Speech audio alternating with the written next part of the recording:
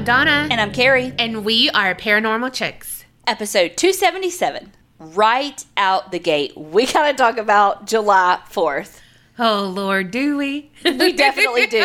Y'all, I have never been more disappointed in myself that I let the camera's constant recording lapse because Donna took a flying leap into the pool on accident. Oh, my God. I belly busted it. Oh, my God, y'all. I was a torpedo. Okay, so I got in like hella early because it was supposed to rain July 4th, and I was like, I'm getting me some damn sun. I got in early. I was like, hey, I'm getting in. Come over if you want. Donna had taken a nap on accident. Somebody pressed her power down button, and she did. So she ended up coming later, and literally I text her as she's pulling in, essentially. Yeah. And was like, by the by, it's thundering. You may want to wait. She gets there. It's thundering. We get in the pool, stay in the pool anyway. Literally stay in while it's raining because that's how we do. So it stops raining, and your girl over there hadn't put any sunscreen on yet. And even though she is Hispanic, after she got that lupus, she don't tan like she used to. She was like, ooh, I got to get out and put some sunscreen on. So I was like, okay, well, why don't you like just sit on the steps for a minute and let it dry, but like still be in? That's what I was trying to do. All of a sudden, I heard her hand go squeak down the rail, trying to walk down the steps, and she didn't. She took a flying leap on accident. Oh my gosh. Colby said her face looked like when he tries to pull Jax in the pool and my dog is like sheer panic. That was Donna's face while she was like mid-fall. God, it was glorious. I came up dying laughing. First of all, I was like, did you break your hip? But also, that was funny as fuck. It was just a nope.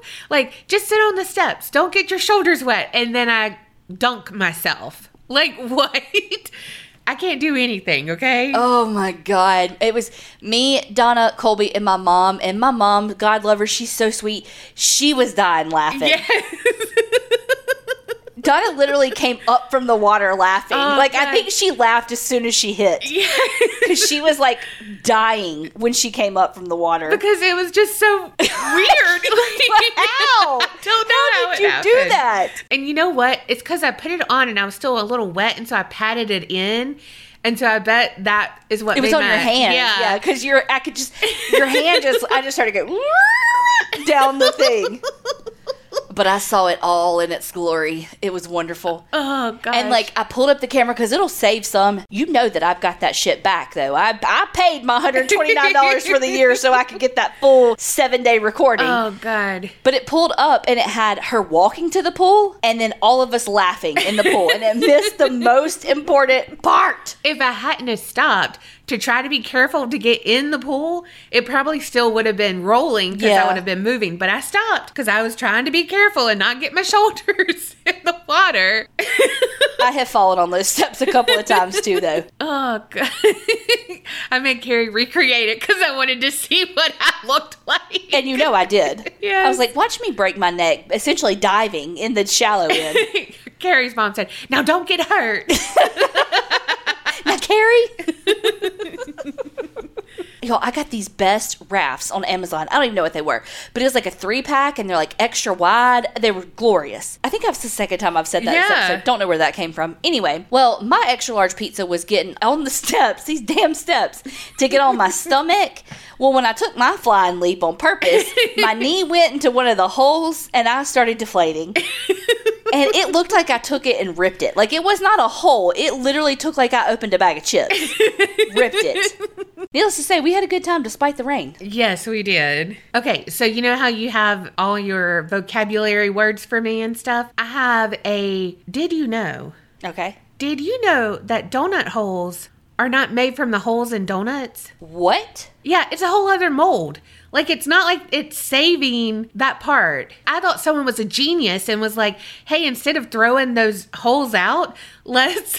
Wait, no, that makes total sense, though, because they just go a bloop when they make them. Yes, I have watched some Krispy Kremes. Yes, and it just bloops them. Yeah, and I didn't even think about, like, yeah, it's a mold that has the hole in it. I literally thought, like, someone was on, like, fucking Shark Tank kind of thinking. It was like, we can just sell these. Kind of how people do like burnt ends. Yes. You know, like we could actually make money. Donut holes are one of like my favorite things. Yes. Did not know that. Wait, we're really stupid because like we know how they make them. I know. Like never in the history of watching donuts be made down the line at Krispy Kreme has there ever been a guy being like, let me just push the center out of that. Yeah. Because I was getting some donuts and I got a half dozen of donut holes. You just got to pop those in your mouth on your way home. Exactly. That doesn't even count as a donut. Yes.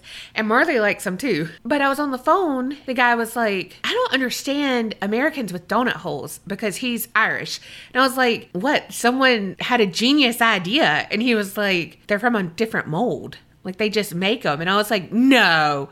Yeah, I Googled. Ruined it for me, okay? We were talking at work, and one of my coworkers was saying that they wanted to get their second hole pierced. And one of my other coworkers, who has like a lot of earrings, was like, you should do it. And then she was like, don't you have yours? And I was like, yeah, I can still like put earrings through mine, even though I haven't worn one since like high school, you know? I was like, yeah, I pierced it myself. And they were like, what? I was like, yeah, just like in 7th grade at a friend's house, I pierced one of my second holes and then talked my mom into letting me go get the other one done because, you know, she wasn't going to let me have one. And I was like, so I just did it. And then she had to let me go get the other one. And then they were talking about like other piercings or whatever. And they were like something about a belly button piercing. I was like, yeah, I tried to do that once myself and I got halfway through and I gave up because I was a big girl, you know, and I mean, you weren't going to be able to see it anyway. And I was like halfway through and I was like, this kind of sucks. And so I stopped there like, you did it yourself? And I was like, I think we were just different in the 90s. Yes. Hey, here's an ice cube and a needle. Yes, get after it. You know why? Because we watched Grease, and that's basically what they did. True. Well, that's essentially what they do at a freaking tattoo shop. But I was like, yeah, y'all never pierce anything on yourself. You know what? They didn't grow up doing the pins in their in their skin. In their skin. Yeah. God, I was like, well, maybe we were just built different in the 90s. I'm sure. We were. But yeah, that's how I got a second hole and half a belly button piercing. There was a lot of layers to go through. And like I said, let's be honest, you were not going to be able to see it.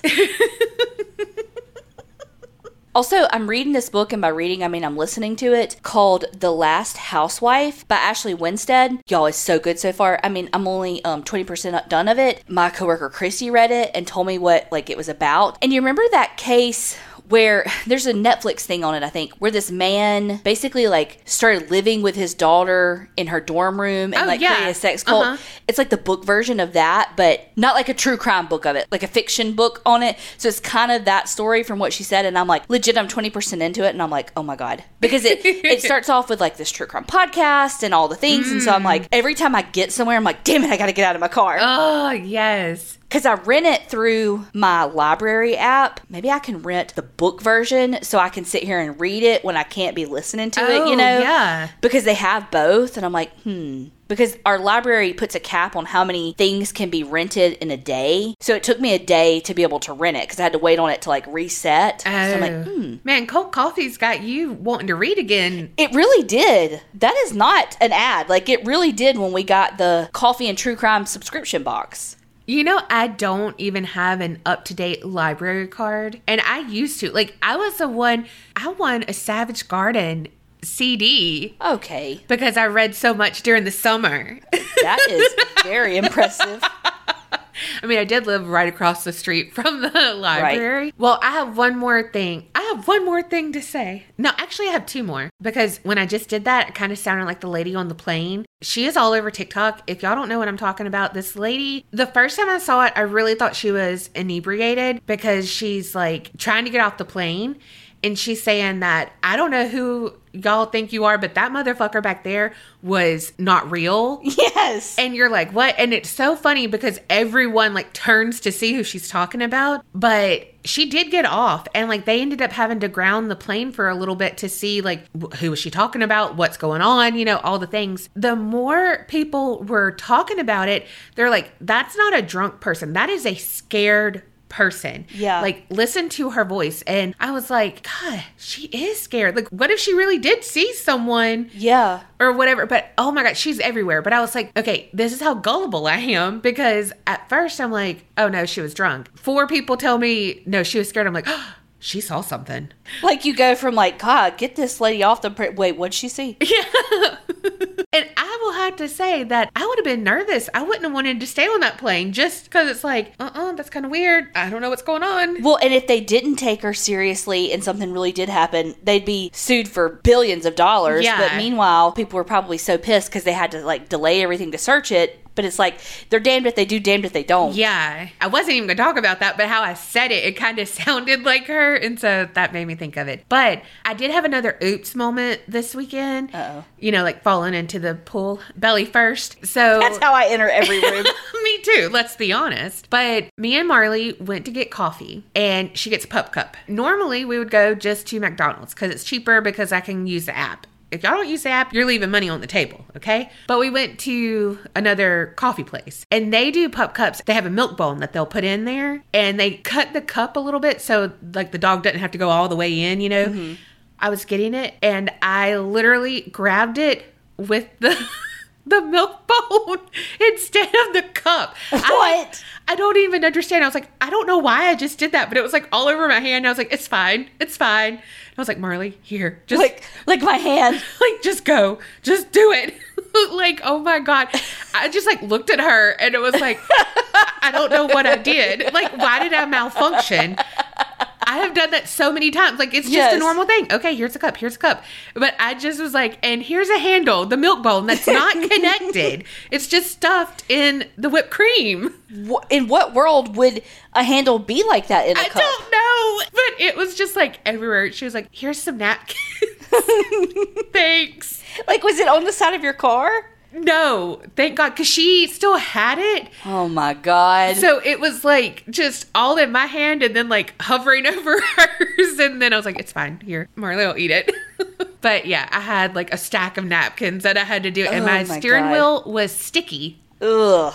I've literally never done that before. And it's like there was a glitch in the matrix. Yes. And I just was like, okay. Well, before we get into our stories, we got to talk about Real Paper. Because they are back, and you know that they are the real MVP for Donna. For my bum, yes it is. And, you know, sometimes when you use stuff that's like meant to be sustainable, you feel like you're having to sacrifice something. Quality, cost, something like that. But not with Real. You're not sacrificing anything to help the planet. In fact, it's an upgrade. Honestly, that's me with paper straws. Like, I want to do better for the planet, but also I'll just do without a straw. Right. And with Real, you're not making those sacrifices because it's an upgrade. I'm telling you, it is luxurious feeling. And I never have to worry about anything stuck in my tush. I will say that. So what makes Real different and why is it so good for the planet? Because Real paper is made from 100% bamboo. This is awesome because when you make regular toilet paper and other paper products, you have to cut down a tree, then you have to replant one, and it takes years and years and years and years and years to grow, right? Well, with Real toilet paper, you don't have to do that. Because it's made of bamboo, it's like cutting grass. Your lawn grows, you go mow your grass, it's back in a week or two, and if you live in the South, maybe a day and a half. Mm-hmm.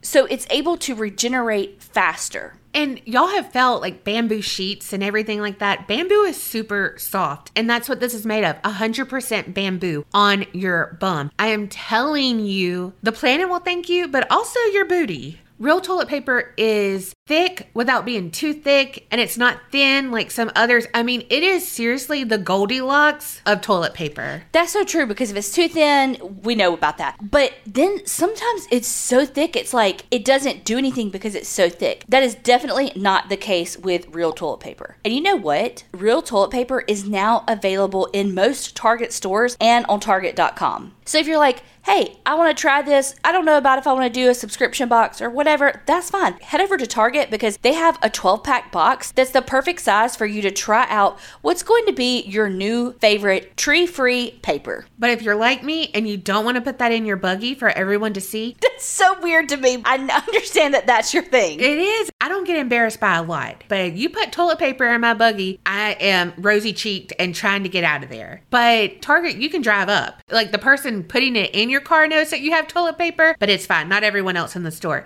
However, what I do for my Real toilet paper, I get it delivered. It comes in a package. It doesn't say toilet paper on the box. It just says Real. So if they don't know what it is, they have no idea that they're delivering the best freaking toilet paper on the planet to me. But if you're like 98.7% of the rest of the population and you don't care if somebody knows that you buy toilet paper, you can go to Target. It's super easy to spot. It's the only bamboo toilet paper and the only option that you'll find in 100% recyclable, plastic-free packaging. So check out the Target app today for an additional discount to save on your purchase. So make a better choice for your home by switching to Real. Real is the paper for the planet. So check it out on the Target app to get an additional discount on your purchase. BetterHelp is back, and this episode is sponsored by BetterHelp. I feel like therapy is something that we've all thought about, talked about maybe trying, but it's really scary to take the plunge. I mean, I'm going to be honest, I myself have kind of been a little scared to take the plunge, but I've downloaded the app. And I have started the process because life's hard and sometimes you need a little extra help. And that's what BetterHelp is here to do. The great things about BetterHelp is that it's completely online, so it's convenient and flexible. You can make it fit your schedule. To get started, you fill out a brief questionnaire to get matched with a licensed therapist. If you don't jive with that therapist, it's okay because you can switch therapists at any time for no additional charge. And seriously, the questionnaire is brief, but it covers all the important attributes that you would want to know about someone that you're about to open up and be completely raw and honest with. And look, we have talked about what is going on with the planets. Are they all aligning or what? Because we have been so stressed out lately. My anxiety has been through the roof. And that's when therapy can come in. It doesn't have to be all about past trauma or anything. It can be, right now, I'm feeling overwhelmed and I need to talk to someone. And that's something great about BetterHelp because it's online. Carrie can literally do therapy in her muumuu. If I can sit with no bra and a muumuu with my socks and my Crocs and I can sort out my life's issues, literally sign me up. But for real, going back to the questionnaire, it really does ask you things like, what type of therapist do you want? Like, do you want someone that's religious? Do you want someone that's not religious? Do you want someone, within the LGBTQ community? Do you want a female? Do you want a male? Do you not give a shit about any of that? What led you to therapy? Do you know what has worked for you? And a couple of times I was like, I literally don't know. I don't know what works for me because I have been too scared to try this. Yeah. So don't be like me. Don't be scared. We can do this. You're going to go to betterhelp.com/APC to get 10% off your first month. That's BetterHelp, HELP.com/APC to get 10% off your first month. We can do this in an effort to try to make ourselves feel better. Literally, with BetterHelp. Okay, so we're going to California for this story because you know what? There's gold in them there hills. Oh, did you write that? You've been practicing that all damn day, haven't you? I didn't. I wrote it down, but I didn't. But y'all should have seen the face that Carrie just gave me. But seriously, we're talking about a gold rush town. And it's called the town of Bodie. It was all the rage during the gold rush, but now it's a ghost town. So the California Gold Rush started in early 1848. Well, by the next year, so 1849, a man named W.S. Bodie left his family in New York to see if he could strike it rich in California. So he made it to San Francisco and he met up with 3 more prospectors there. And they were like, hey, we can work together, all the shit. And so they did just that. Well, in 1859, so it's been a little bit, they were still looking for that, to strike it rich. And so they traveled to the California-Nevada border. The foursome actually did find some gold, like they say gold veining, but it was nearing winter. So they couldn't just go ahead and dig full force because, it's about to be sub-zero temperatures. And they wanted to keep this all to themselves. They didn't want to have to tell anyone, hey, this is ours up here, but we're not going to be there for the winter because, hello, no one's going to honor that, okay? So Bodie and another prospector really didn't want to leave their claim unattended. So they went to get some supplies and they intended on weathering the winter. But unfortunately, on the way back to their gold site, they got caught up in a blizzard. I'm not sure what happened, but Bodie was unable to keep traveling. And he was like, look, it's an end for me, but you go on. You get that gold. Now, I did not find this anywhere in the research. So maybe I'm just the person who looks for the worst in people, I guess. But I'm just like, wouldn't that be the perfect time? Like if it's like, oh, a blizzard. Oh, if something happens to Bodie, I get his cut. True. You know what I mean? And like no one else is up there because it was going to be them two. But I don't know. Like 2 men walked into a blizzard and only 1 man walked out. And that makes me want Dairy Queen's blizzards so bad right now. And so another thing is like it was under a blizzard and all the things. And so Bodie's body wasn't found until that spring. But again, I didn't see like how he died. You know what I mean? So I don't know. That's allegedly what could have happened, okay? In the Lifetime version, that's what happened. Now, the other 3 prospectors did keep their claim, and when word got out, other gold seekers came and they started to build a camp around there to see what they could get. And in honor of their friend dying, and, you know, maybe it's in my Lifetime movie, it's to make them appear that they are mournful and sad, they named the camp Bodie after their friend. Now, there's some local lore about the name, and I don't know if anyone knows for sure, but word on the street was that the painter who created the sign for Camp Bodie spelled it wrong because W.S. Bodie, the man, his last name was spelled B-O-D-E-Y, but the camp and then town is spelled B-O-D-I-E. And so some people say that it might have been a mistake, but then they're like, that makes more sense. Like people would be able to pronounce that better. So like, let's just keep it. Well, 2 years later, in 1861, the Bodie camp had a mill, had a dozen miners living there. It was slow growing, but steadily gained population. However, in 1876, they struck a lot of gold, and word spread, so the popularity rose with that strike. And it was kind of a freak accident how it happened, because, like I said, there was a mine, but it caved in. And when it caved in that site, that's where they were able to find gold in that wreckage. Then 2 years later, another gold strike occurred, and this was a big one, like in the millions in gold. And that drew an obscene amount of people. And by 1880, Bodie was home to more than 10,000 residents. And of course, a booming mining town, well, it had its share of debauchery, just like you see in all the old Western movies. Lots of saloons, like over 60 saloons. Dang, that's more banks and churches than our town has, which is an actual fuck ton in the South. Yes. There were boarding houses, brothels, places to gamble. So you know that's where I would have been.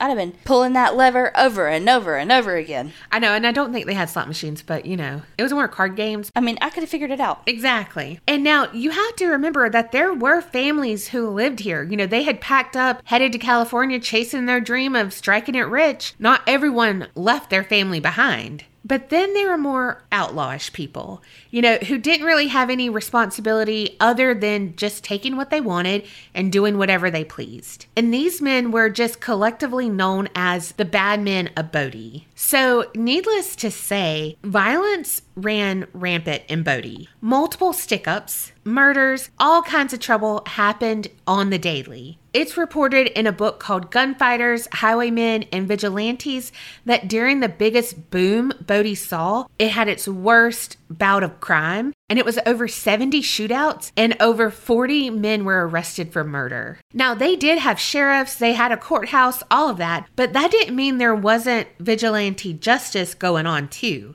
There was this one vigilante group called the Bodie 601, and the 601 stood for 6 feet under, 0 trial, and 1 rope. Meanwhile, that's our area code. It is. So, you know, shit was wild. Literally the wild, wild west. There was this little girl who was moving to Bodie with her family, and she was quoted as praying and saying, "Goodbye, God. We're going to Bodie." Oh my God. Right. But like things usually do, you know, the booming time of Bodie had come to an end. In 1882, the mines were running dry, and that meant a lot of the residents packed up and headed to another town. And then in 1892, there was a fire that spread throughout most of the town and burned some homes and businesses. But there were still people who resided in Bodie and thought it might come back. Yeah, it's not going to be its complete former glory, but it was still a good place to live. But then in 1932,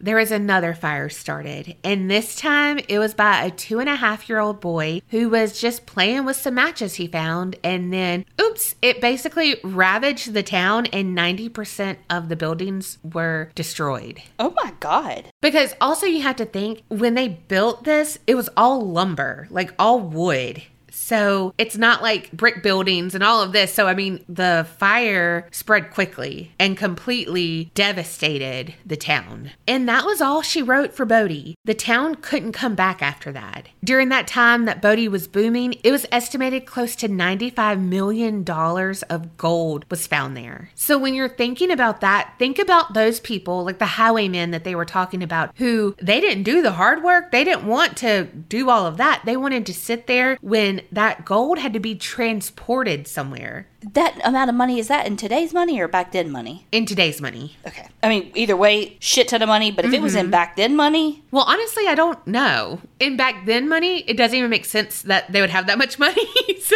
But yeah. But it could. Yeah. Honestly, I don't know. I assumed it made an ass out of you and me. But the highwaymen would just sit there waiting to rob someone because it had to be transported. And hey, we don't have to do the work. We can just, take it from them. So in 1962, the town of Bodie became a historic park, and it was named the official Gold Rush Town of California. Now, if you visit Bodie Park, you can see a few remaining buildings and homes. There's like 170 buildings still there, including homes, which might sound like a lot. You're like, holy shit, that's not a ghost town. It is. Think about that. 10,000 people live there. So those 170 buildings, not a lot. Like times 10 of that is what it had. Another thing to note about Bodie, it's like the residents just left all their shit. It's probably because they had to travel by carriage or whatever. And so it's like you can only take what you can carry. Right. And so they just left it. But it's just really eerie to look at a home and,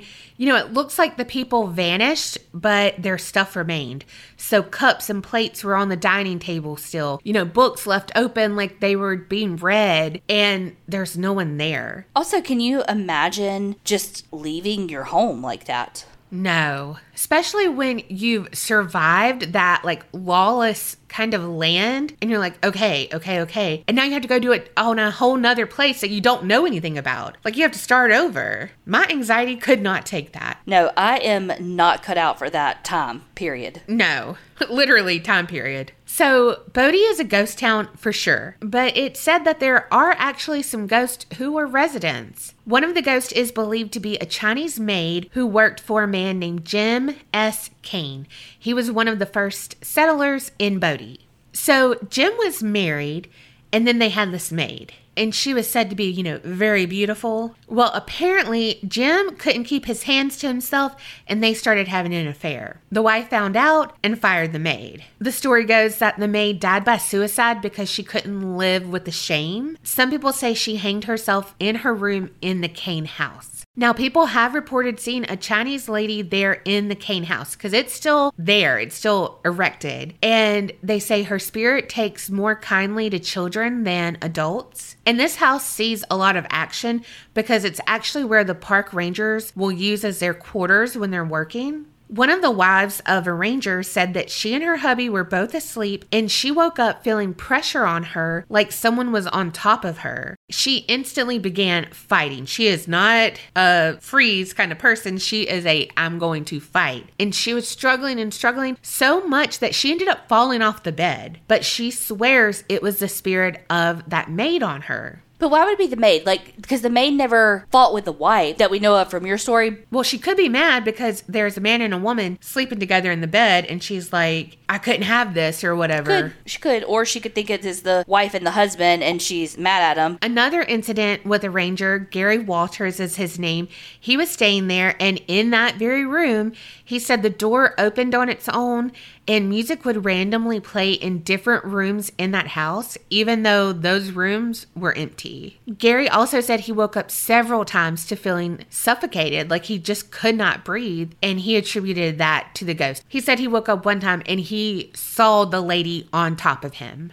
Now, that's not the only house that had music coming out of empty rooms, and people say they experienced cold spots in several of the houses, as well as the smell of Italian food cooking in the Mendocini house, which was the cuisine that the woman who lived there loved to make. Well, I mean, that sounds like a house that I would want to stay in. Yes. Could you imagine, though, being like, oh my God, that smells so good, and then it's not there? Like it's just a phantom smell. That is like smelling barbecue when I'm driving down the road and I'm like, oh, that smells so good. Like someone's grilling out or whatever and you're just driving. You're like, well, I'm not going to get an invite to that one. Yeah. Oh, that smells so good to me. And that's how I feel like it would be. I'm like walking in this ghost town. I'm like, oh, pasta carbonara. Yes, yes, yes. Breadsticks with extra garlic. Wait, what? Believe it or not, we just had dinner. In that same house, rangers said that they have heard celebratory cheers and a lot of laughter coming from children. Then another house, the Gregory house, it has an older woman who's been seen in a rocking chair knitting. And sometimes the apparition's not there, but the rocking chair will still rock by itself. That's me as an apparition. Mm-hmm. Rocking in my damn rocking chair. Yes, yes it is. In your moo-moo. You're not wrong. And the people would get on your nerves. You'd be the grumpy old ghost that's like, oh my God, these people and their technology and all the things. Especially how I felt today, I would have 1000% done that. Yes. This is one of those days where literally every single little thing got on my nerves. So 1000% I would have been that ghost. Yes, you're going to be like, they're still breathing from their lungs. Must be nice. I will literally be like, they're breathing too loud near me. Can you not breathe so loudly? People also have claimed that when they're by the old mine shaft, they can hear chains rattling and the sound of men working hard. So like grunting and just like talking. So that's literally your worst fear as a ghost, still having to do your job. Yes. Or people making fucking noises around me. Like, be quiet. Why are you being so loud? Don't talk so loud. Don't breathe so loud. Just don't exist so loudly. Meanwhile, Carrie makes the most noise anyone's ever fucking made. If y'all edited this podcast, you would hate me. This voice of yours. I don't know where it came from. I don't know, but it is haunting me. You know what I think it is? There's a TikTok where they talk like that, and I think that might be where it came from. Don't know what it's about, but they'll be like, I almost deleted TikTok the other day. Oh, gosh. It's too much. I mean, did we sit here for 30 minutes showing each other TikToks? Yes. Okay, that got way off topic because that's what TikTok does to our lives. It, makes it tick, tick, tick away. So, okay, let's go back to the town of Bodie. There's one more paranormal hotspot, and that is the Bodie Cemetery. I think 100 or so people buried there, but it is supposedly haunted by the Angel of Bodie, as people call her. It's the spirit of a little girl who died when she was just 3 years old in 1897.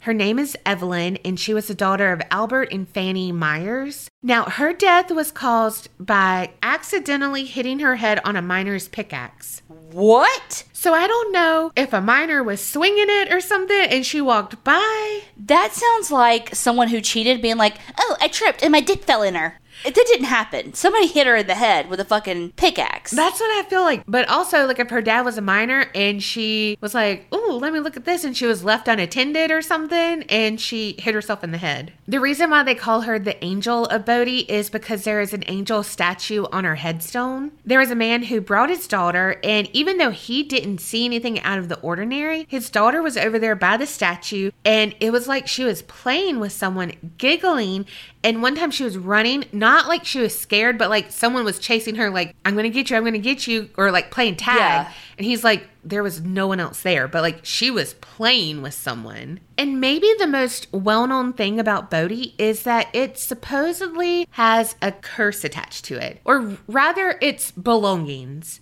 So like I mentioned, families left everything they couldn't easily transport. And there are some people who are going to be the reason why we can't have nice things. And those people are the ones who would take different artifacts from the houses in the town of Bodie when they would go visit. But reportedly, they would end up sending the artifact back with an apology letter. letter because it seemed like if you took anything, bad luck would find you in some way or another. One man took a nail, thinking nothing of it because it was a nail, nothing big, but he ended up sending the nail back and he wrote, quote, "Life since has been a steady downward slide. It's possible that all the unpleasant events in the past 9 months are a coincidence, but just in case the Bodie curse is real, I'm returning the nail." There were so many letters sent along with returned items, the park rangers started showcasing them, kind of like a fair warning, like, hey, don't do this because, A, B, C, or D. Another couple had visited Bodie, and the husband took another nail, because apparently that's a hot commodity around there, and their car wouldn't start. And the wife was joking and was like, "Did you take something from here?" And the husband was like, "Okay, I did, but it was a nail. Like, it was a fucking nail." She was like, "Go put it back. Wherever you got it from, go fucking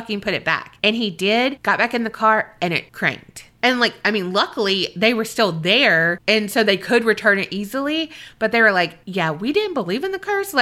It was a joke when she said, "Did you take anything?" But now they are staunch believers in the curse. There was another letter that said, "Dear Bodie spirits, I am sorry. 1 year ago, around the 4th of July, I was visiting the ghost town. I had been there many times before, but had always followed the regulations about collecting. This trip was different. I collected some items here and there and brought them home. I was a visitor again this year, and while I was in the museum, I read letters of others who had collected things and had bad luck. I started to think about the car accident, the loss of my job, my continuing illness, and other bad things that have, quote, haunted me for the past year since my visit and violation. I'm generally not superstitious, but ... Please see the enclosed collectibles I just couldn't live without, and I ask that the spirits see my regret." I just love that because it's I'm not usually superstitious, but also see the enclosed returned items. Thanks. Right, and please take these and forgive me and take all my bad luck away. Yes. Another person who had sent in an apology was a German man who lived in California. His uncle had come to visit him from Germany, and so they went to see Bodie, and his uncle took a little bottle, just a small bottle. He didn't think anything of it. But 2 days later, that uncle had an accident on the Autobahn. And then the man's son had taken the bottle to school to, show and tell all his friends. And he had a bicycle accident riding home after school. So the man who was sending the note, he was like, "Here's a small bottle. I need this curse to stop haunting my family." They were in a different country at that point. But okay, think about this though. How would something have that amount of power? I don't know. But the same is said about Robert the doll. Again, how does something so far away from you have so much power? I don't know that it does, and I don't know that it doesn't. But if you feel like something does, it's like a tulpa. If you feel like it does, it does. Mm-hmm. The placebo effect. If you feel like a medicine's working, it's working, whether it's a sugar pill or not. You can make coincidences into a thing. You can make yourself feel certain ways. So is it real? I don't know. Well, this one woman, she believed it was real, and so she warned her kids not to take anything from Bodie. But she should have been worried about her husband, because he was the one who took some colored glass. Well, the hubby ended up in the ER. Then shortly after that, their daughter broke her arm when she fell out of a tree, and the mom sent the colored glass back and was like, "I am so sorry, please, how do I break this curse?" And then everything is hunky-dory after that? Not sure, because you know why? I feel like if their lives are okay, they're not going to be like, "Oh, thanks, by the way, for that." Because you know what I mean? You always can write a negative review, but you're not always going to write a positive review or a thank you. You're just going to be like, "Oh, my life is great. Let me just go on about my business." I need to, where are they now? Well, there is a stolen shoe that was returned after decades of terrible bad luck. This man said, "Please find enclosed one weather-beaten old shoe. The shoe was removed from Bodie during the month of August 1978. My trail of misfortune is so long and depressing it can't be listed here." There was one woman who had taken a piece of obsidian rock, and she apologized for taking it, but she said, "I just wanted to remember my amazing trip," and it was just an obsidian rock. It wasn't a big rock. It was, a little pebble. She said that her luck was terrible. She blames it on the rock. She was like, "My romantic life, terrible. My career, terrible. I'm having issues in all of the things." And I'm like, girl, me too. And I did not take anything from anything. There was another letter that was sent in 1998, and it said, "So sorry for picking these up. I love antiques, and being a Christian, I felt so guilty for taking these on Monday. Not to mention Tuesday, we got a flat tire, and my husband hit his head on a rock." It just cracked me up because it was I felt bad for taking these, but I love antiques. And what does a Christian have anything to do with it? I don't know, but it just cracked me up. I'm a Christian, so I don't steal, but I took this. There was a note from a kid who was stolen some glass pieces, and the note said, "Sorry I took the glass pieces. I thought they were pretty, but my fish died the day after." Aw. I just picture this kid writing in crayon and having like a picture of the fish, or something like. Oh. Meanwhile, it's purely coincidental, and I stand by my decision. Don't give me that look. Well, we have more. It doesn't seem like any piece of stolen property is too small. In 2004, a letter was sent and it said, "You can have these godforsaken rocks back. I've never had so much rotten luck in my life.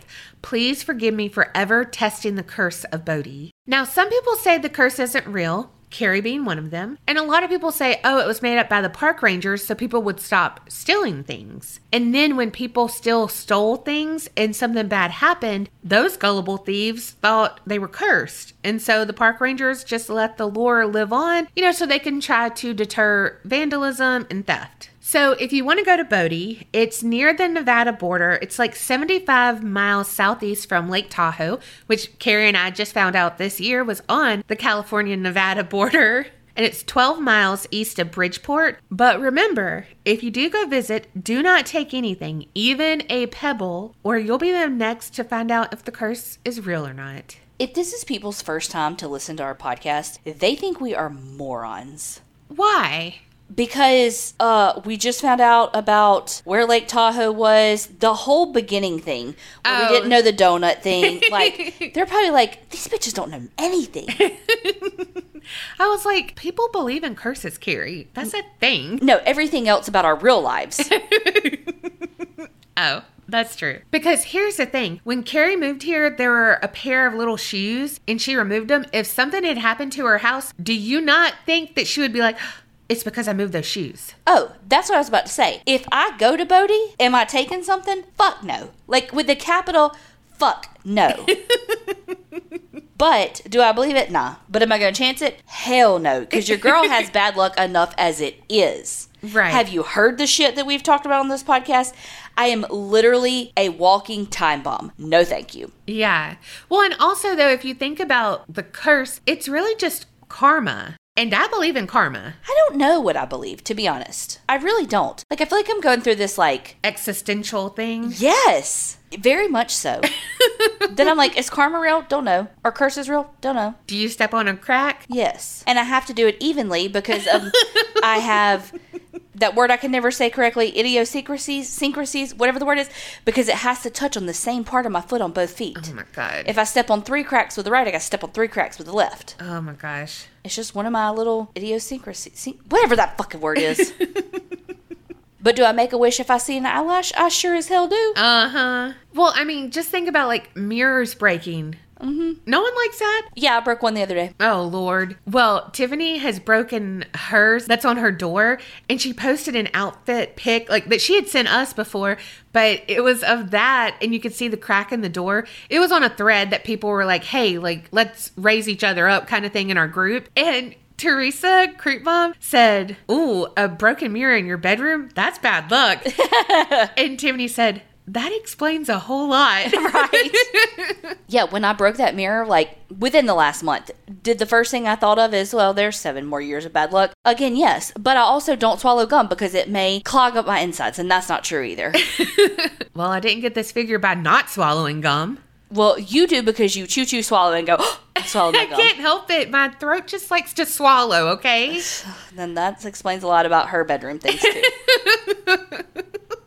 Well, now that you know all that stuff going on at Donna's house, let's talk about stuff going on at my house. Because I'm here to tell y'all that y'all need to get in on this Lumi action. I'm sure you've seen the commercials. Especially if you're on TikTok, because they are always on my TikTok. And it's Lumi, L-U-M-E. Because y'all, I have been using Lumi for a while, and I am super excited that they are sponsoring this podcast. One time I recommended Lumi to someone, and they're like, you mean Loom? And I was like, no, I mean Lumi. Trust me, I know how to say it. Yes. And trust me, it frickin' works. So I started out with just the deodorant sticks, but this is not just an underarm deodorant because Lumi products are created by an OBGYN. And she found it is not just the vagina that is to blame for odor below the belt because everybody wants to shame and blame the vagine. But let me tell you what I use Lumi for. All the roles. Every one of them. You got a sweaty spot, it is the summer, the titties are hot, the back titties are hot, the undercarriage is hot, and you got to get you some Lumi. It comes in a deodorant stick. It comes in a cream. It comes in deodorant wipes. It even comes in a body wash. And it's all uniquely formulated, pH balanced deodorant.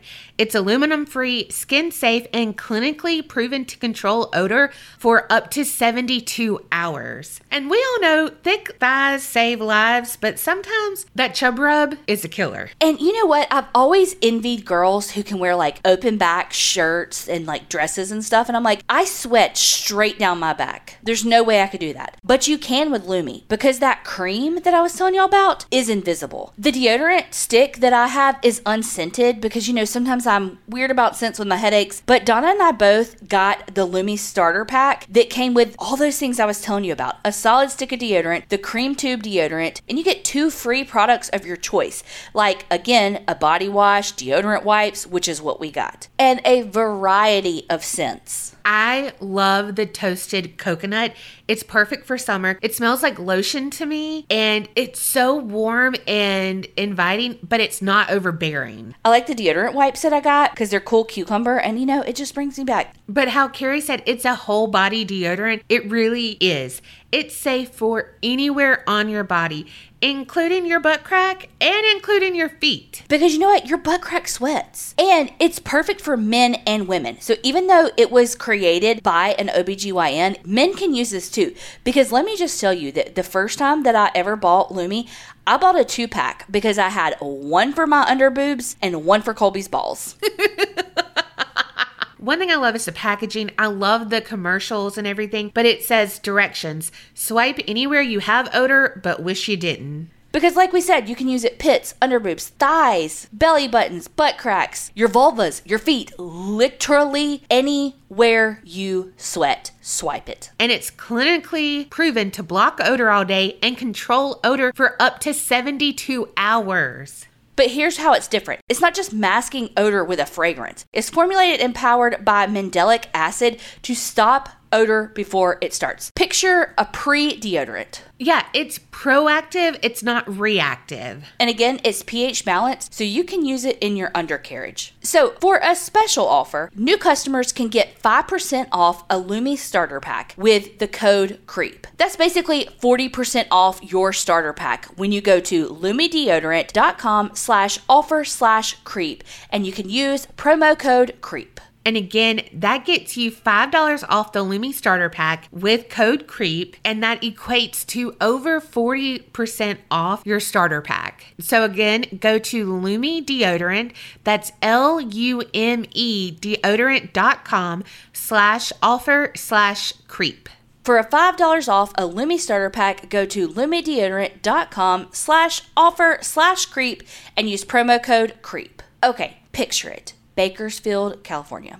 Why do you have to copy me? Guarantee mine was done first this week. Probably, you're right. Okay. So Bakersfield PD gets a call because some bones had been found by some guys out in the desert, well, looking for treasure. Oh, shit.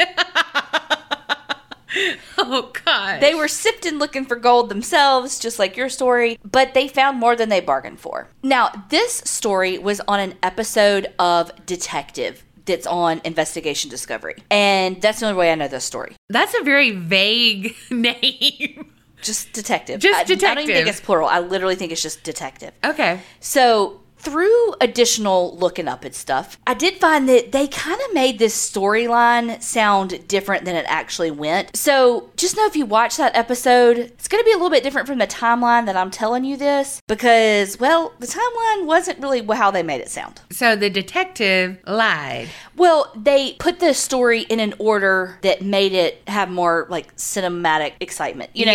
Yeah. So the police were able to identify that it was human remains. How the story is told on Detective, they're like, hey, let's set up this perimeter. It's like an archaeological site. Quadrant it off. Search with the little sifters, all the different quadrants, so that they can see if they find other bones, which I'm sure they did. But all the news articles say that actually there were bones found like a year apart from one another. Again, they may have done that quadrant thing, but it wasn't like the bones that they found were all found at once. There was some found in like 2008 and then some found in 2009. But the bones that they did find were 2 femur bones, part of a pelvis, and part of a skull. You know, based on bone structure, they're able to tell a good bit about who the person was. So they could tell that it was a female and that she was pretty petite, but they also found an acrylic fingernail. Now, something said that on the bones and something said in the fingernail, there was a little bit of DNA left. Wherever they found it from, they took the DNA and they ran it through known missing persons. And they got a hit. 29-year-old Azita Nikooei went missing September 6th, 2004. Oh, gosh. So that's 4 years before the first set of bones were found. Right. But this is where the timeline's really fuzzy to me, because in the detective show, they say 2011, but a lot of stuff was like, oh, she'd been missing for 8 years, 8 years, 8 years. The years make no sense to me in this story. But let's talk about Azita. Azita came to America in 1994 from Iran. Azita was described as being super friendly. She was very beautiful, never met a stranger, and had a lot of friends. It said that she grew up rather poor in Iran, and so while she was here in America, she really wanted to work hard and give the best that she could to her family. She sold beauty supplies, she would do fingernails, and she had a 6-year-old son named Donnie. Do I know if that's his real name? Sure don't. It was a name used in the show, but it was also used in the article, so I'm pretty sure that was his name. But you know, with kids and stuff, sometimes they change their names. Yeah, it's like if it's not his name, it's okay. We don't need to know his real name. Right. And if you're past Carrie while you're typing this up, you typed Danny a shit ton.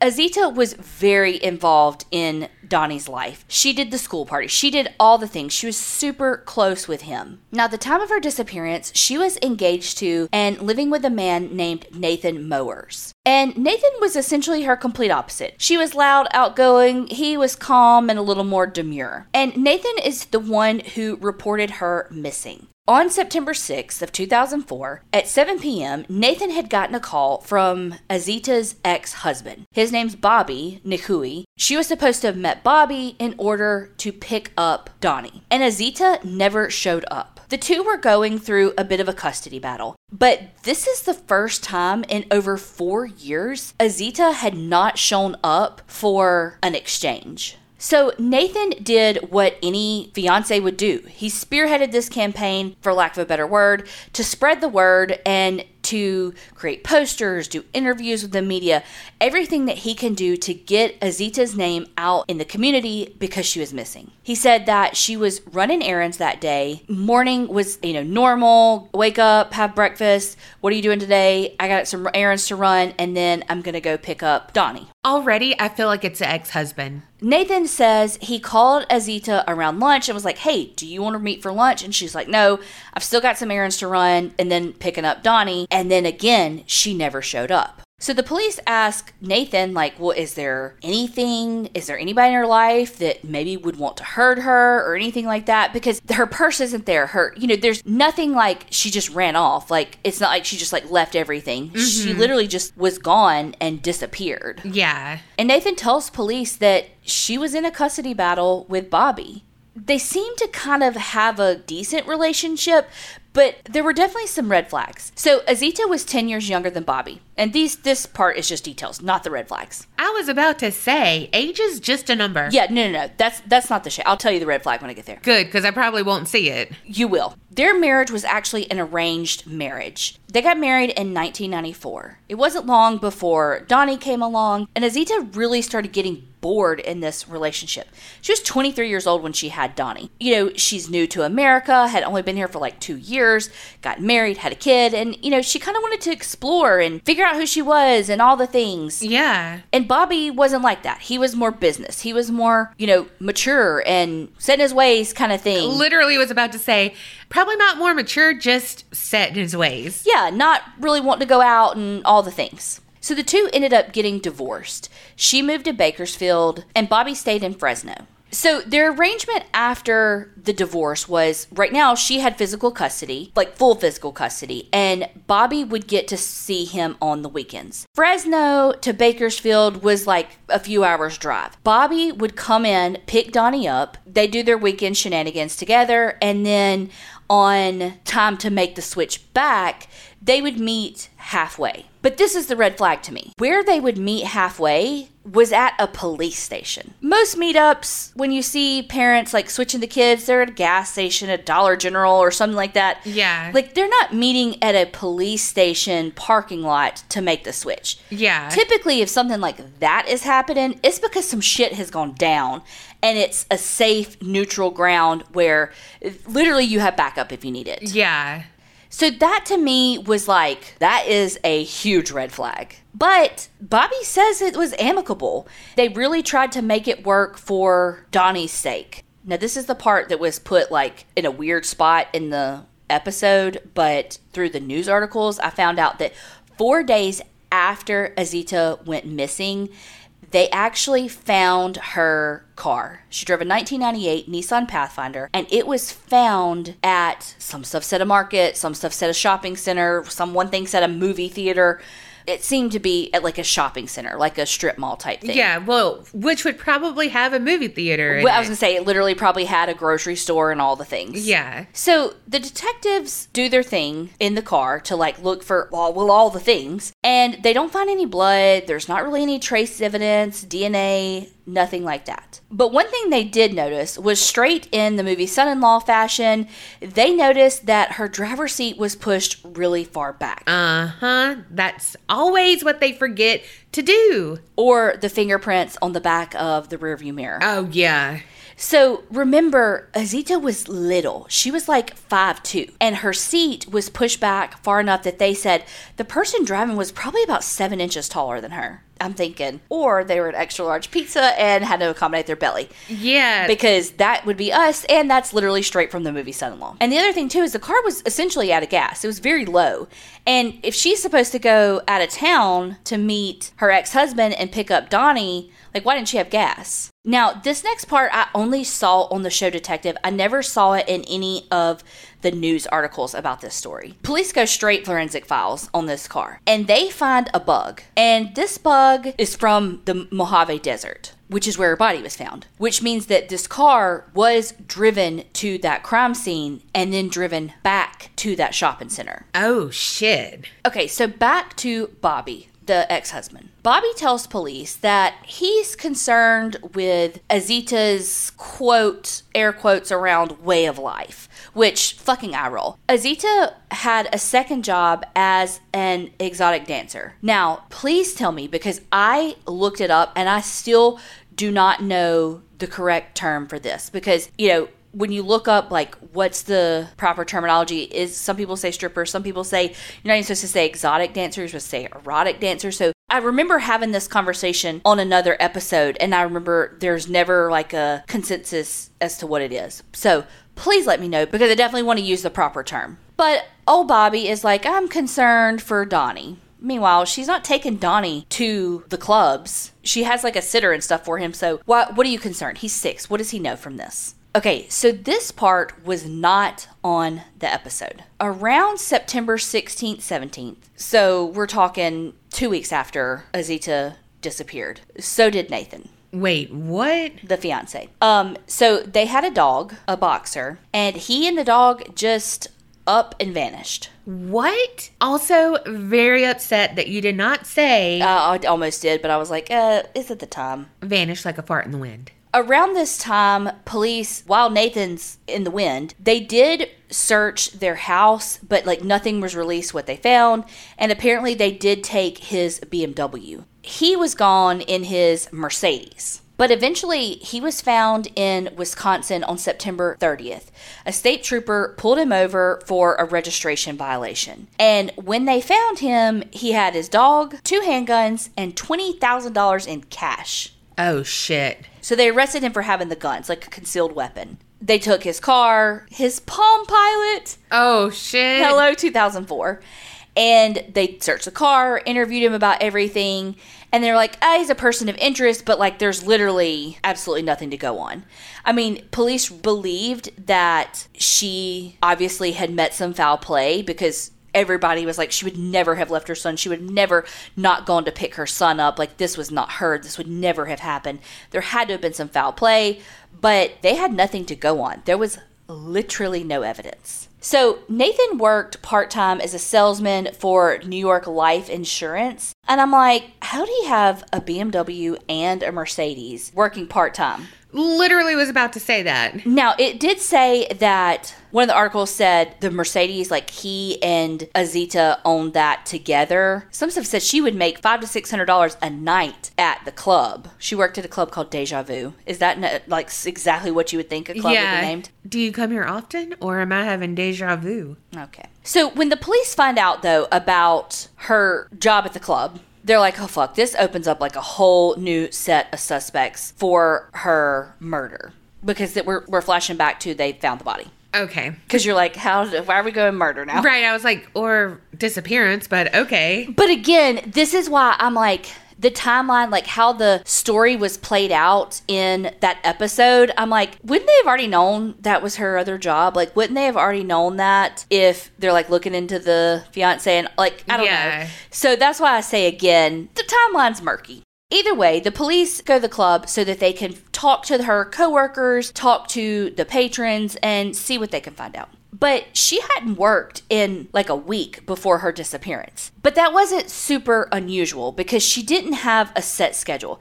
Basically, she would work when she could, and that would be based around her babysitters too. She had to have somebody to be able to watch her kid. So the police talked to some women at the club, and they're like, actually, Azita has like a box of business cards in her locker. And the business cards all had phone numbers on it, and these were people that she would do private parties for, private dances, whatever. And these parties, though, that she would do would be like in their houses, in hotel rooms, wherever with no security. That reminds me of another case that I saw on a show on Investigation Discovery, and the woman was a sex worker. She paid a guy to be her bodyguard. And when she would go to someone's house, he kind of would like walk her up to the door. She'd go in, and then he would wait in the car. And then, she had somebody right there with her in case things went south. So this, of course, piqued the police interest because, again, this creates situations in which she could really be in danger. There were over 40 cards in her locker, and police had to go through every single one of them, talk to people, and, do, detective things. And one name that stands out from the women, from the cards, is a guy named Larry. Now, the women, when they would say, like, yeah, Larry's really creepy, Azita was one of his favorites, he always made sure he was, like, front row at the stage. When you hear them say those things, it's like, well, alarm bells aren't really going off. Like, okay, he wanted to be at the front of the stage so he could see better, he had a favorite. Like, that's not too creepy. Yeah. But I 1000% trust these women's judgment. Oh, like, yeah. Their job is to ascertain if someone is creepy or not in, like, the blink of an eye for their safety. Mm-hmm. So their life and their job depends on being able to, like, figure that out in an instant. I 100% trust their judgment, but like I completely can understand. It's a vibe. It's an energy. It's the way they do things. Like, it's just their instinct, and I 100% trust that. But Azita would do private dances for Larry. So the police find Larry, and they're like, so, you come to this club a lot? Who are your favorite dancers? And he, names off a couple of names, but he doesn't name Azita. And they're like, well, that's weird. You've had some private dances with her, right? And he's like, yeah, I hired her for this private poker game, but she bailed. The more they kind of try to push him for information, he kind of gets a little more cagey, and he's, like, super nervous because he's like, yeah, look, I gotta protect myself. He's married, he's got kids, the whole thing where he's spending his family money without his wife knowing, which is fucking terrible. Spend all the money you want to on private dances and all of that, because y'all know how I feel. I think sex work should be legalized. However, don't fucking spend your family's money when you're hiding it from your family. Yeah. Like, fuck all the way off with that.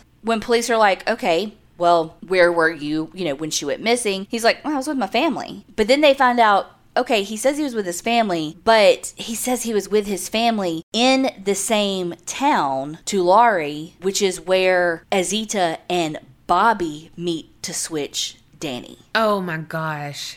So the police are like, well, Spidey senses activated. So police look at Azita's phone records, and they see that at like 12:51 a.m., her phone pings, and it's headed towards the Mojave Desert. So they're like, ding, ding, ding, this is when she's being taken, or her body, I should say. So they start pulling records of the people who are involved to compare to see what were their cell phones doing around this time. So they pull Bobby's, and he's nowhere near the Mojave Desert. Okay, I'm sorry, Bobby. They pull Larry's, and he is in Tulare. Sorry if I'm saying that wrong. I tried to write it out phonetically and probably still fucked it up. Anyway. She is not a good phonetic writer. I'm so not. But he's there with his family, just like he said he was. So next up is old Nathan.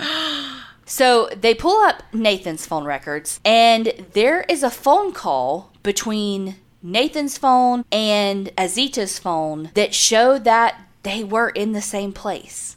This is in direct contradiction to the things that he told police. Yes. Oh my gosh. So in May of 2011, Nathan is brought back in for questioning. And at first, he does not change his story. He says it was the morning, she went out for errands, was supposed to go meet Bobby to pick up Donnie, and never did. Well, when police are like, well, why do your phone records show y'all are seem to be traveling the same path towards the Mojave Desert where we found her body? And he can't answer that. So the police know that Nathan really, truly does love Donnie. So police use it, and they tell him, look, give him some closure. Tell us what happened. Let's give Donnie what he needs. And he's like, all right. He tells police that the morning did start as usual, but he got a call on his phone from a woman. I don't know if Nathan actually did have affairs, but this was a very delicate part of their relationship, for lack of a better word. Basically, they fought all the time about infidelity, and Azita really believed that he was cheating. So when he got this phone call from a woman, she called him out on it. Now, their relationship was very volatile. They had a lot of issues, and they fought a lot. And apparently, some of Azita's friends told police that there were times where Nathan physically abused her, and at one point had even choked her so badly that she lost consciousness. They were arguing. It stopped for a little bit. Azita went, took a shower, look, let's just squash this. I gotta go get dressed. I gotta go get my kid, fuck off kind of thing, I'm guessing. Well, Nathan was still pissed. And he had anger issues, and he was taking steroids. So he was literally in a roid rage, decided that the argument wasn't over. Oh my gosh. So he goes up to confront her again and walks up behind her and starts strangling her. Sorry. I was like, I don't think I got the word out. I'm sorry, but it's just because he came up behind her and stuff. Azita is strong, and she is tough, and she starts fighting with all of her might to live for her child, and he is just choking her, and she is fighting, and she's fighting. As she's fighting and he's choking her, he feels and hears her neck pop. Oh, shit. And she goes limp. So he decides to go get a shovel. He wraps her up, puts her in a car, and takes her to the desert. Oh my gosh. Now, on the way there, he calls a couple of times so that he can leave voicemails like, hey, where are you? I hadn't heard from you. I'm out here looking for you. Are you okay? Yada, yada, yada, to make it look like he's really concerned. Meanwhile, he's creating a paper trail, literally a trail of his phone next to hers. Yeah. Calling her. He was smart, but not smart enough. So when he got to the desert, he was going to bury her, and he started digging, but then he panicked. And I think his steroid doped up ass probably got tired too, because he's used to like brute strength, like with the, the steroid use, like they can lift heavy things, but like they're not made for endurance. Like those people on steroids do not have endurance. And so I really think he probably got tired. So after he leaves Azita in the desert, he takes her things, her purse, clothes, cell phone, and starts dropping them off throughout the city at like shopping centers, like in the trash can, takes her car to the shopping center and walks home. And then he starts doing all the things, making flyers, reported her to police. And, his hope was that her, like, quote, lifestyle as a dancer would be the focus. And it was. There are so many articles. It's like, fiance killed stripper. It's never killed mother, killed fiance. It's always, they bring it back to her being a dancer. And it's like, it literally had nothing to do with this case. Right. Like, you're just doing that for headlines because it had abso-fucking-lutely nothing to do with this case. That's what sucks is when people do target that demographic and stuff, they do it because they know the police will either not care about it or that's how like the headlines are going to get done. And it's like, oh my gosh. Get off your fucking moral high horse because there's nothing to be even moral about in this situation. Again, I will say it till the end of time that I really think that sex work should be legalized because all you're doing is creating this seedy underbelly that doesn't need to be there. Like, let's tax the shit out of it. Put some regulations in place. Let them be STI tested every single week. It could work. What they're doing with it being illegal is creating a dangerous workplace, like for both parties. Well, and it's setting people up to be trafficked. But back to Azita. Douchebag of the year, Nathan confessed and was given a deal. He was convicted of manslaughter and given 11 years. What? At the time of his sentencing, Donnie was 14 years old. He was given 3 years longer in prison, basically like then her body was missing. That math made me wrong because again, everything was like 8 years, but if she went missing in 2004 to 11, that's what, 7 years? So 7, 8 years. So it's right around that time. But like literally, this son is 14 years old. Fuck literally all the way off. So he got sentenced to the 11 years in 2012. Which would mean 12 plus 11 is 23. So, I mean, I feel like he may be out because I did a California inmate search and he ain't pulling up.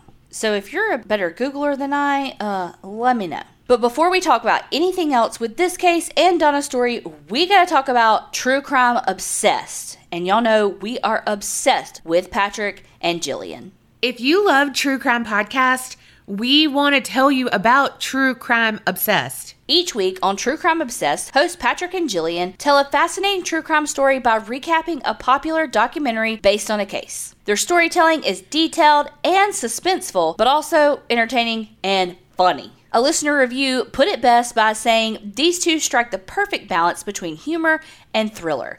Listening to them, I am belly laughing, while at the same time locking my doors and turning on all the lights. With over 200 million downloads and a thriving community of listeners, True Crime Obsessed has been at the top of the podcast charts for over 6 years. They have over 30,000 5-star reviews on Apple Podcasts.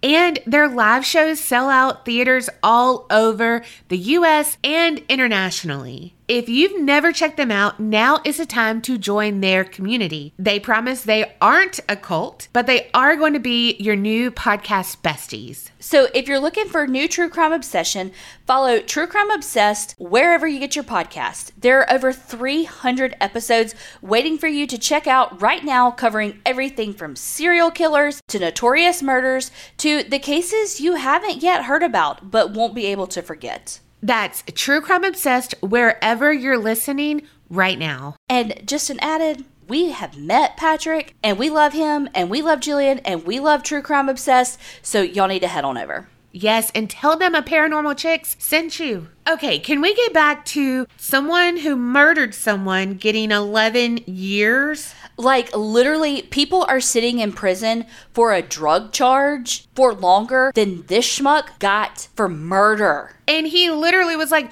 we were arguing, we finished, and then I attacked her and killed her. So let me ask you this. Do you think that that was first-degree murder? Because Colby watched this detective show with me, and he said, that's first-degree murder. And I said, it's not. I don't think so, because I don't think he had the intention of killing her. He just couldn't stop himself when he got in that rage. Yeah, I feel like he wanted to continue the fight, but I don't think killing her was the objective going up the stairs. I don't think it was an accident, but I definitely think it was just like a rage-filled, that feels second-degree murder to me. First-degree murder to me would be the shovel that he had. He went and bought that first, bought a tarp, came back. You know, that's first-degree murder to me. But I definitely feel this is second-degree murder, and I definitely feel he should be in life in prison. Yes, because also you lied to the police. You had this manhunt going on for your fiance. All of this was a ruse that you knew she was dead because you killed her. And I know that, like, money stresses me out, so I always bring it back to money. But the fact that you wasted police resources for so long, to me, deserves that much jail time. Yes. And then her poor family, her poor son, she's missing for so long. I mean, you know, he's 6 years old. She was supposed to pick him up and she didn't show up. And it's like, you know, I think about, like, my niece right now who's 6. And it's like, if my sister did not show up, I cannot even imagine the toll that would take on that child, on any child. But like, and to not know for that long, and then her body to finally be found years later. And if it was just not for the gold miners that just happened to find her body, like, Donnie may have never known. Right. Like, how can you do that to someone? That you say that you care about, too. Like, he said, I do care about Donnie and all of this. And it's like, you took his mother away and then lied to him for so long. It really did sound like the police had his number from the start, but they couldn't prove anything because there was nothing to prove at that point. Pretty uncommon to convict someone of murder with no body. Yeah. Is it possible? Yes. But is it, like, incredibly difficult? Very much so. Well, or if they were like me and they jumped to conclusions that it was the ex-husband because of the custody battle. Right. And I want to say, then poor Larry, who's just out there getting blamed, but also he's a dick who's hiding things from his wife. So still fuck off, Larry. The whole Larry situation is exactly what Nathan was banking on. Think about how much time police wasted going through those people that were in her locker and all. I wonder if the $20,000 he had on him was something that they shared. That amount of cash, I feel like, was probably hers. Yeah. Because he did say, like, oh, this was just stuff that I had in my safe and I was going to, like, start a new life. Well, why? Days after your fiance goes missing, that's very weird, but I bet that cash was hers. Like, if she was making $500 to $600 a night, you know, and she worked 2 nights a week. And then also, if you count in, like, the private dances and stuff. Absolutely. I don't know. When I heard that he had $20,000, I was like, oh, that's dirty then. Because also, that's stealing from Donnie. But he didn't give a fuck about Donnie. He pretends like he does, but he doesn't give a fuck because he would have never killed her or certainly not let her body be missing for 8 fucking years. Like, dump her. I mean, don't dump her. Don't kill her. But, like, dump her on the side of the road. If you're going to do this, like, don't make her be missing for that fucking long. But he thought he was going to get away with it. He sure did. And I'm glad that those people were trying to prospect some gold. Well, and because, like, they were saying how the bones were, like, very bleached, so you could tell that she wasn't buried, she was in the element. So, like, the amount of animal activity and all of that, like, most of her was gone. Yeah. Like, it probably wouldn't have been long before they really would have never found her. Yeah. Well, and also, if he actually loved her and loved Donnie, he wouldn't have been an abusive prick to her. Absolutely. Don't do steroids unless they're prescribed by a fucking doctor because it is terrible for you. Did you see just recently there was a guy like Joe's Ledix or something like that? He was like a social media influencer. His name was Joe Linder. He just recently died and he was 30. Oh my gosh. And it was from, like, performance enhancing drugs is what I heard. So, I mean, that shit is bad news. Like, it's bad. It is bad. So many people die from it. It impacts your sperm count. It impacts your heart. Literally everything. Like, it is not worth it. and you get off the shit and you deflate. Well, y'all let us know what you think. Did Nathan's sentencing make you as pissed off as it did us? And do you think that these objects that people are taking from the Bodie area really is causing them bad luck? Or is it placebo effect? Let us know. Thank you so much for listening. Don't forget to like, subscribe, review, and support our sponsors. And remember, creep it real and don't get scared.